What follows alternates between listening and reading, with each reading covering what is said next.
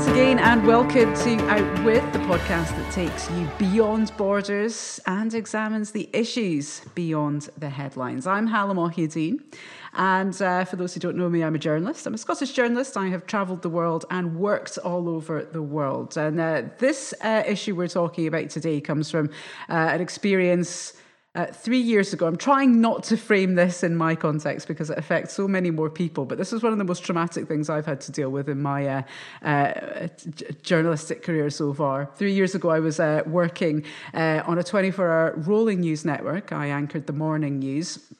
And around 3 years ago, the Greek financial crisis hit.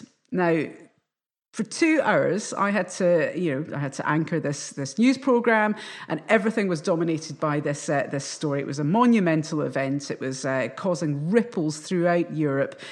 So a very stressful subject. And to make it worse, I had no idea what I was talking about. I was being introduced to concepts like bailouts, bond yields, restrictive cash flows, tranches, debt relief, credit ceilings, all this stuff I was having to parrot. And I had absolutely no idea what I was talking about. And it was a crisis, unfortunately, that just wouldn't go away. So it was, I found it quite traumatic. And that's nothing compared to what the people of Greece have had to go to. I mean, this was a monumental event. I mean, it was a country that was, practically on the brink of collapse, an economic system which was teetering. Remember, we'd already been through the 2008 financial crisis. This was just a few years down the line, and it just seemed like the next massive impact. So for the people who were in Greece at the time, you saw record unemployment, you saw banks shutting their doors, families had their savings wiped out, and the future looked incredibly bleak. In fact, Greece became a byword for financial collapse. Now, here we are in 2018, and Greece has quietly exited its bailout programme. Now, the reason I'm talking about this is because 3 years ago, this was such a massive, massive event. And now 3 years later, this just popped up in one of the papers that I was reading. And it's called Greece, the financial bailout programme has ended. Greece has exited its bailout programme, which you would assume is a good thing. It's a very positive thing. And yet it has barely made a ripple in the headlines. So has it been a success? And what does this all mean? Well, to find out, I am joined by Skype from Paris by Stephen Carroll. Stephen's the business editor with France 24. He's also the journalist who held my hand when I was on the brink of collapse, trying to talk about concepts that I had no idea what was happening. Stephen, you'll remember this very well, when I came up to you, white in the face, going, why can't they print more money? And you were very good at trying to talk me through it. Now, I wish I could say that it's all sunk in and I'm now a financial guru and I can answer these questions. I can't. That's why I'm coming back to you. So thank you so much for coming on to talk us through this. Before we get to the bailout and the recent exit of a bailout, could you just start by sort of explaining exactly what's happened? Like, what was this financial crisis in Greece all about, and why was it such a big deal? Well, essentially, Greece's problems kind of went back a lot further than most people thought. So they had joined the precursor to the euro, which is called the European Monetary Union, and they had joined EMU. Like everyone else, there were conditions they had to meet. You had to have your budget deficit at a certain level, which meant that you weren't spending too much more than what you were taking in. And Greece signed up and met all the requirements and was admitted to the club, and then eventually joined the Eurozone when it came into being and started using the euro and got rid of the drachma. Now, it emerged at some point in that process that, in fact, the figures they had supplied for their budget deficits were wrong, and they essentially were spending a lot more than they had let on. So they sort of gamed the system to get in the first place. But, there was such huge political drive to bring people together with the euro. It was this grand European project. Obviously, there were disagreements about it, major political ones in places like the UK. Other countries joined very willingly, but it was seen as the future of the European Union. Everyone would come together in this great, common currency. It'll be great to be able to go on holidays. You won't have to change your money, all that sort of stuff. So they got on board, they got in. They revealed that they had essentially lied about the deficit to get in, discovered years later. Essentially, at the time, Europe sort of said, well, fine, you're in now, you're obeying the rules, so we'll continue on. And that sort of went on into 2009. As I said, the financial crisis started in 2008. In Europe, it took a little bit longer to hit. It wasn't, we're talking about 10 years of Lehman Brothers at the moment, 10 years since it collapsed. It took a little bit longer to get to Europe. So what happened essentially is that in 2009, Greece came out and said, the way we're supposed to keep our budget deficits to 3% of GDP, that's the golden budget rule in Europe. You're supposed to keep it at this level. And they said, well, actually, ours is going to be something more like 9 or maybe 12. So, that immediately caused panic because these sort of figures that are put out by countries are monitored by investors all over the world. There's these group of ratings agencies who are kind of like the people that give you your credit rating. If you're borrowing money, they say, do I think that you're someone I should lend money to or that I shouldn't lend money to? And they get these series of letter grades. So Greece immediately got downgraded by the ratings agency, which is for many countries not that big a deal. It tends to impact how much you pay to borrow money as a country. So again, if you're spending over your means, you have to borrow money to survive, which most governments around the world do constantly. Yeah. But the idea in this situation is that, well, they're spending too much. The ratings agency said, hold on, you're not as good as investment as we thought you were. We're going to downgrade you. Greece's borrowing costs go through the roof, and all of a sudden they can't borrow any money on the international market. So it's the equivalent of being told you've reached your overdraft limit and you can't go any further. So then what do? Well, then you have to start thinking about alternatives. The government announced immediately that they would start, cutting spending, trying to get their economy in order to bring down that deficit, to restore confidence, because so much of the financial crisis is about confidence. It's about the people who are out there with the millions and billions to invest, pension funds, that sort of thing, making decisions about where they put money. And it's all based on, they invest on the basis of a return. And if they think you're a safe investment, they want to put their money there. And if they think you're not a safe investment, they don't want to put your money there. So, which is what people are paid for to do and to make these sort of decisions. So essentially, Greece found themselves without enough money to pay the bills. So they had to go looking for help. The problem is that when you're in the Eurozone, there's one central bank, the European Central Bank, that decides on policy because you're in a shared currency. Under normal circumstances, Greece would have had a lot of different options. If it had its own currency, it would have been able to print more money, for example, something that, would have been an easy solution. Which was my solution, I recall. Devalue the currency, which is what essentially you do when you reprint money, which makes your imports more expensive, but your exports cheaper. It can help to drive growth. There's all sorts of, kind of financial instruments you can play with when you're in control of your own currency. When you're not, you can't do that. And you're left without the same range of tools that other countries would have. So as a result, the Greeks ended up without money and had to go looking for, essentially it's like going to the bank of mum and dad and saying, I need money. There's nowhere else I can get money from. And it's what happened was the equivalent of your parents saying, well, that's fine, but we're also getting your boss and your bank involved. And we're all going to decide how much we're going to lend you, how much you need and what you need to do to get this money. And this is where the whole long story of Greek austerity starts. Now I understand. It's only taken me 5 years. We could have saved so much time. We could have saved so much panic as well, my goodness. Because I owe a good deal of these grey hairs to that particular period in time. No, so there we are. So this is basically down to the fact that there was nowhere else to lend money, so Greece had to go to the bank of mum and dad, which is the Eurozone, the EU. The European Union.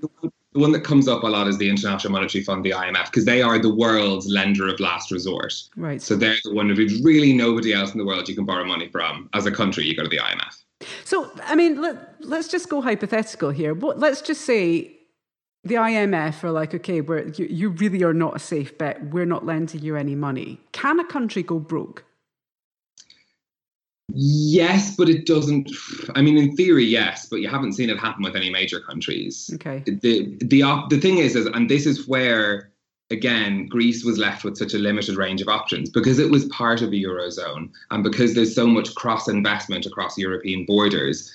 For example, major European banks had invested money in Greece. If Greece had gone bankrupt and stopped paying all its debts and just said, look, we're not going to do this anymore, something a bit like what Argentina did in 2001, if that had happened, well, then those banks would all have been burned. They would have had huge holes that they would have had to try and fill financially. That could have caused damage all across Europe. Those banks could have stopped lending to, mortgage holders in France or Germany. There would have been a knock-on effect across the whole of Europe, probably plunging Europe into a recession, which, worse one than what did happen at that period. And this is where this whole line came around about no, and also there was an element of solidarity, or at least that's what European leaders were saying, is that we don't want to let one of ours go under. Right. But then what emerged when they did, so they did the first bailout in 2010. I think Greece originally asked for 45 billion and they ended up getting 110, because essentially when they did, again, they went and looked at the maths and said, well, there's no point in lending you 10 euros this week if you're going to need 100 euros by the end of next week. So they put together a package between the International Monetary Fund, the European Union, the Eurozone really, and the European Central Bank that, they would come up with a plan and say, we're going to give you this money. In exchange, you're going to do the following things. And it's essentially sort out your economy, make it more profitable. And that's, again, what comes into so much of the Greek question, is that a lot of the things they were asked to do seemed and were arguably quite cruel. Well, let's talk about them in more detail then, because this is something which comes up a lot with Greece when you take a step back and look at it. We'll get to the end of the bailout in just a second, because I still find this bonkers that they've come out of this bailout and there's been no ticker tape parades, there's been no celebrations, and I've not been wheeled out to anchor the morning news again and been able to say, hooray, good news at last. Let's talk about that in a second. But what are the things that Greece was asked to do? Because it caused a massive amount of hardship that ordinary people felt. So talk us through what they were asked to do, and do you think it was too harsh, the measures that they were asked to take? Well, the list is very long. I started reading it earlier, and I think I got to austerity program number 11 when I eventually stopped reading, and that's because they don't say all at once you need to do these things. They lay them out, and what you do is you get, you do X thing and you get 5 billion euros. And then 3 months later, you do Y list of things and you get another 5 billion euros. And that's the way bailouts work. The idea being is we drip feed you the money as you're doing what you're told, which is, some would argue, a very sensible way to give people money. But there were a lot of fundamental problems in the Greek economy to begin with. It was not, a good financial state. They had a huge public sector, so loads of jobs, not very much efficiency. This is what international organizations have said about Greece's public service, even those not involved in the bailout, is that it was hugely inefficient, hugely expensive. There was very high tax evasions. They had a problem collecting taxes. There was a big shadow economy, much bigger than most developed countries. So people basically working, getting cash in hand or whatever for their products and things, not going through the books. So there was an effort to just say, okay, well, let's kind of, cut back where we can cut back. And that was cutting back, huge numbers of public sector jobs, selling off some assets they had. There was this whole debate for a long time about selling off the ports, because obviously so many islands means a lot of ports, means maritime trade is very important. Greece is a hugely important shipping trade. Yeah. Ports are quite profitable. They were owned by the state. Selling off airports in some places as well. Selling the family silver is what we talk about often with the IMF, because they're, the logic, it's the same as if you think about it, if you have to come up with money tomorrow, what do? Well, you sell the things you own to get it. So that was part of the argument, cutting public sector, working on the tax system to fix it, to make sure that people pay taxes, raising taxes in a lot of cases, and raising taxes quite significantly. I mean, the VAT on food went up to 23%. Wow. When you think that, in a lot of European countries, VAT on food is zero. So, it's a huge effort to try and get people to pay tax. But that also means that prices go up on everything. Yeah. At the same time, wages were being cut in the public sector and in the private sector, because companies, when you start cutting like that as well, people have less money to spend, or people are afraid to spend their money. So there's a knock-on effect across the whole economy. People say, well, I'm gonna keep that extra 100 euros. I'm not going to buy, whatever thing I was going to, I'm not going to buy the new telly. I'll wait a bit longer, or, I'm not going to, buy whatever it is I need to buy this month. I'll wait another month to see if I still have a job by next month. And that, that gets into a cycle where, it damages the entire economy. The one that I think always stands out for me is pensioners. So they made huge cuts to pensions. Now, there were arguably very generous pension schemes that existed in Greece. The vast majority of people didn't have them, but they were there. So they tackled the high end pensioners first, the ones that were getting the most, and they eventually went down and were rolling it back across every payment category. They raised the retirement age to 67, and they were looking at trying to get money from every part of the system. And I think the pensions one always stuck out with me because, first of all, we saw a lot of protests of pensioners protesting against, obviously, their living allowance being cut. But one of the things that I learned through covering this was, the extent to which, Greek society has a lot of, families living together where you have the grandparents and the parents and the grandchildren all living under one roof. And when people started losing their jobs, often the only income in the household was the pension.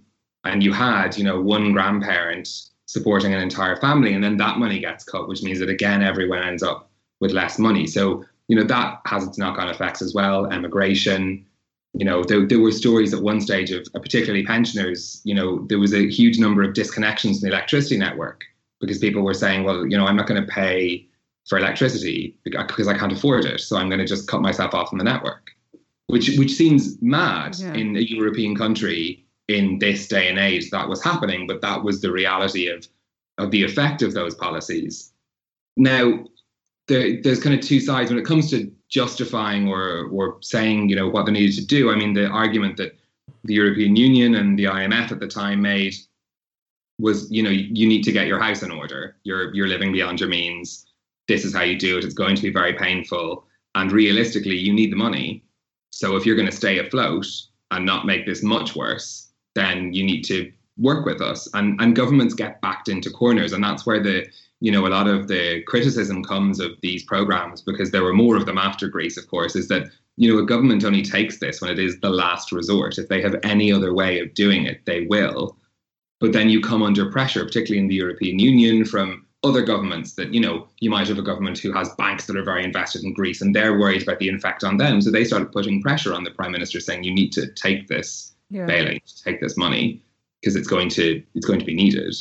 And they have, both the IMF and the EU have said subsequently that they were too hard. The IMF said they misjudged the first program, and they turned out to be the reasonable ones in this story in the end, as they were the ones that said, we made a mistake. We asked them to do too much in the first bailout. We didn't calculate the effect it would have on the economy. We didn't think it would make things worse. And that, they sort of stood up and said mea culpa after the first couple of years. And then we had bailout number 2 and bailout number 3. And, just at the very end, Pierre Moscovici, who's the economic commissioner for the EU, said perhaps we were a bit too tough at times. But the EU in general was the one, and particularly the European Central Bank actually, were the ones who were the whole way through saying, no, you need this. No, you have to do this. No, there's no other option. We're doing our best.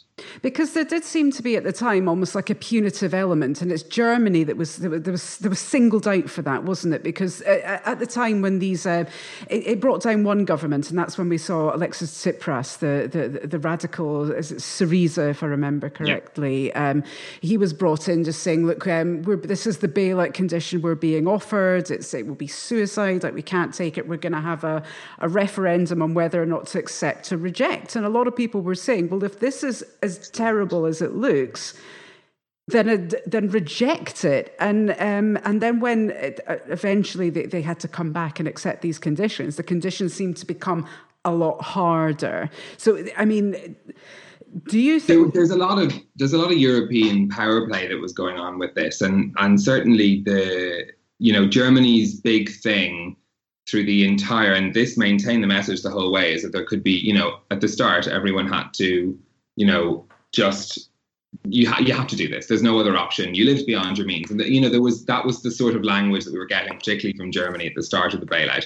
That softened to an extent as time went on, but they remained very steadfast on some issues that could have really helped Greece. And the big one was debt relief.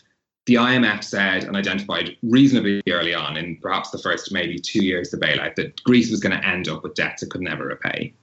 And if you have to pay a third of your salary in loans every month, that limits how much you're going to be able to succeed and, live well and all the rest of it. And that's the same principle, essentially what happened with Greece, is they're making loan repayments that they can't afford to make. Yeah. And the EU and the IMF kept saying, and they eventually actually pulled out of participation of the third bailout and just said that they would provide supervision but no money. because the European Union would not agree to debt relief. And that was coming from Germany. They always said, no, we cannot squander German taxpayers' money because Germany is the biggest economy in the EU. So they contributed the most to these bailouts. They said, we cannot squander the money. The money has to be paid back. And the final deal that was done on debt relief, which was only, a couple of months before the bailout ended, was that they would be given longer to pay back. So no payments until I think it's 2030. And then, the interest rate that they would get on that return would be small. And the idea being is that inflation would cancel that out and, they'd end up paying back in real terms much less than they borrowed. But it's still one of the most indebted countries in the world as a result of this, because that's the key point of a bailout, is it's a loan. People talk about it, we get this money and we need this money, but you have to pay it back. Yeah. And there's no way around that. And the options, the IMF's rule, because the IMF is an international organization, so it has membership from all over the world, its rule has always been, with every country that it's dealt with, that they would not offer debt relief. You would always have to pay back everything to the IMF. But the IMF had a relatively small part in this bailout. Most of the money came from the European Union, and the IMF felt they could have said, give us back some of the money, but not all of it, and they didn't. Whereas the private sector, who were very involved in the first bailout, did agree to take what we call a haircut on debt. So instead of saying, okay, you owe me €20, give me €2 and we'll call it quits. And actually the negotiation that was done with the private sector debt was at the time the biggest debt deal in history. Right. So it was actually a huge achievement that came out of those negotiations, that Greece had so much of that debt written off. But it didn't really help things in the end. No. Why was Germany being so harsh? Why was Germany taking such a hard line? Is this to do with the way trying to get the Greeks to accept the deal, or was it domestic pressure? Or there's historical issues at play there as well. I mean, Germany obviously had huge financial problems, between the wars, etc. So there's historical issues around them not wanting to, I suppose, them giving up some of the money that they were owed. And a lot of it's just responsibility to taxpayers. Like if you had gotten, if you were running a country and your citizens had coughed up X number of billions to help out a foreign country, you'd want to get that money back for your own accountability. And there's a question of, where you draw a line on that kindness. And the German government kept saying, and they always stuck to the same position. That position never changed from the start. So they were consistent all the time.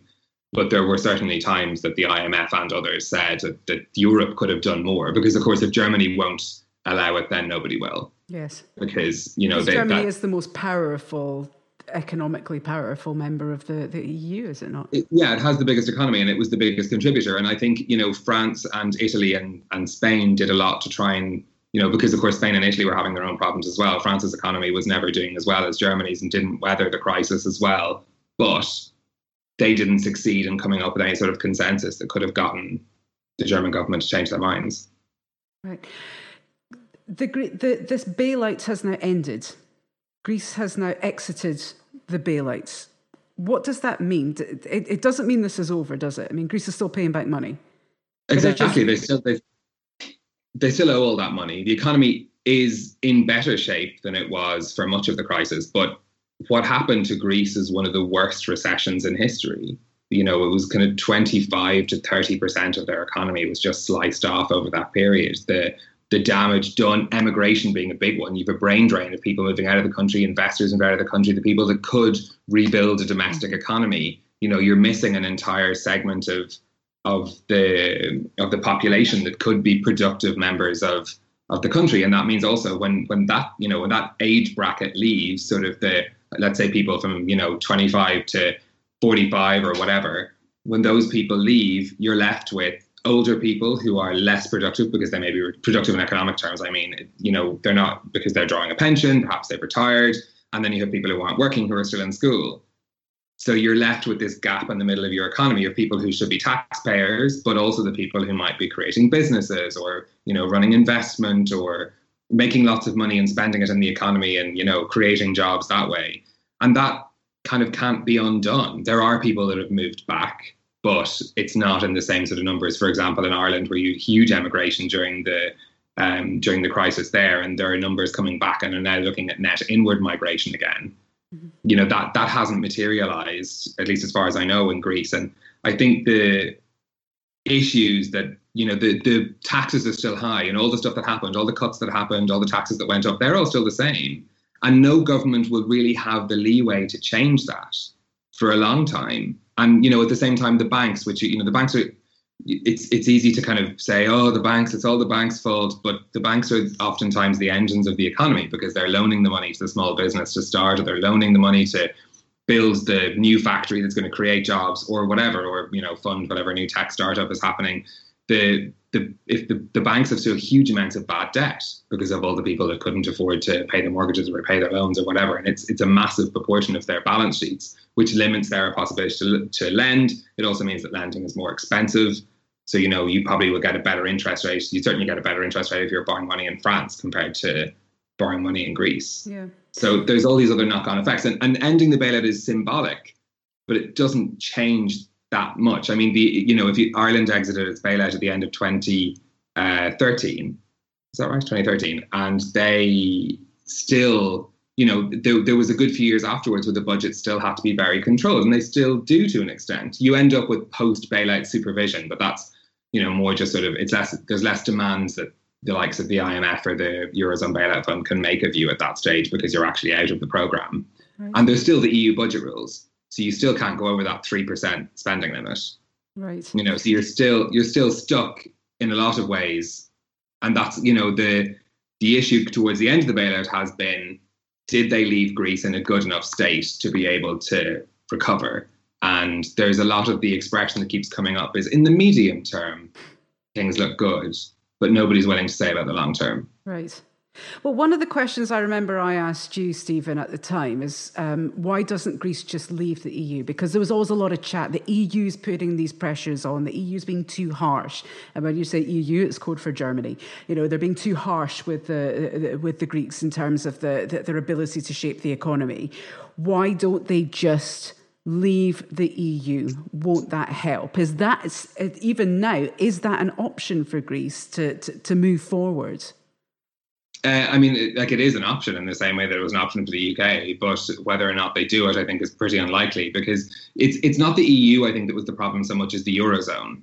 If Greece had had its own currency during the crisis, they would have been able to cut and recover much faster. Right. But they're still, even if they left, the ties to the rest of Europe are still very strong. I mean, Greece has a huge tourism industry of people coming from the rest of Europe. So they still need to maintain those sorts of ties to be able to sustain their economy. And the situation could have been, or at least what we were told at the time, is if they had left, it would have been much, much, much worse, because then nobody would have wanted to put money in Greece, and then literally they would have had no money. And then you can't, you could potentially end up not being able to buy imports, so no oil.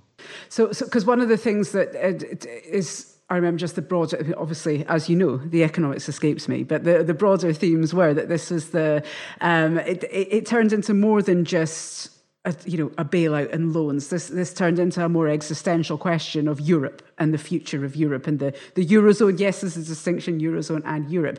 And those questions don't seem to have gone away in the interim. In fact, they seem to be, they're still here. They're still brewing about it. We had Boris Johnson, the Foreign Secretary, recently penning another one of his missives to to cast his, stamp on the Brexit debate, and he was citing Greece as an example of why, the EU and the Eurozone is a disaster. And it's you hear Jeremy Corbyn and the Labour left who are very critical of the EU because of the Greek example, and so I guess my question is, what does the Greek example say about Europe on the whole? Is Europe able to adapt to these challenges, or are there too many different speeds, too many different layers of country within Europe that are hampering the ability to work together?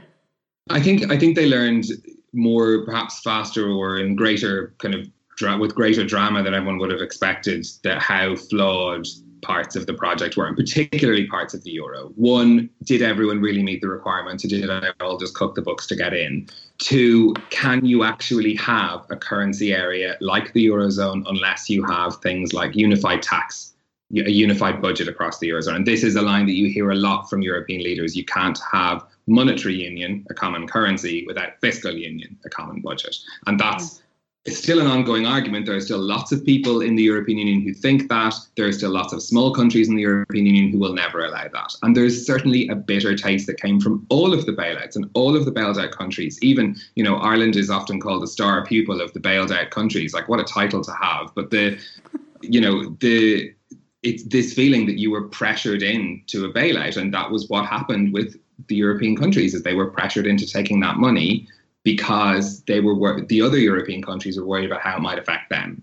So there was definitely damage to the solidarity of Europe. Now, we at the interviews that were done around the end of the bailout, we're talking about reinforcing that solidarity. And for example, Ireland now feels that because of its strength of position in the Brexit negotiations, that perhaps there's a bit of, solidarity being shown that was perhaps not shown in the past. So it certainly raised a lot of fears within the European Union, among European leaders, about how people perceive the European Union. I know there's talk as well about next year's European elections, could be a big win for far-right parties.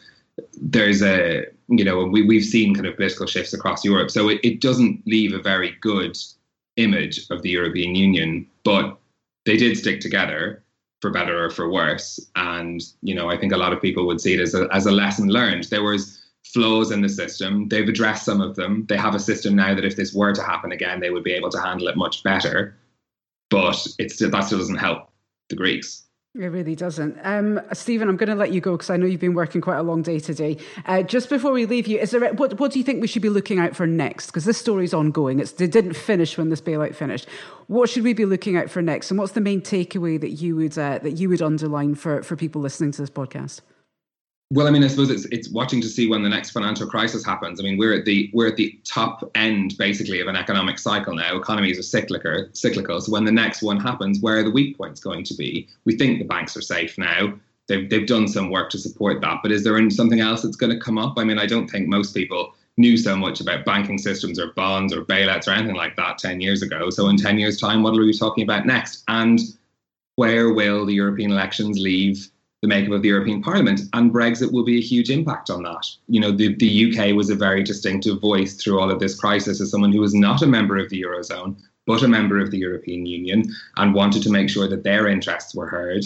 And, when you take that voice out of the equation, the makeup of that conversation in Europe will change dramatically. Stephen, thank you so much. Lots to keep an eye on, lots to keep us busy, certainly. Stephen, that's been amazing. I understand it an awful lot better now. I will still keep coming to you for all, for all these help, I don't understand this. If you love listening to Stephen and you want to hear more from him, Stephen is, of course, he's the business editor at France 24, runs an amazing series called People and Profit. And, of course, keep following Stephen on Twitter at New Stephen PH, Stephen with a PH. We'll put that in the podcast notes, and keep following Stephen for all explainers, all interesting things on Europe, on finance and the economy. Stephen, you've been great. Thank you so much. Thanks, Hala. And we will see you again next week for some more Out With. Bye for now.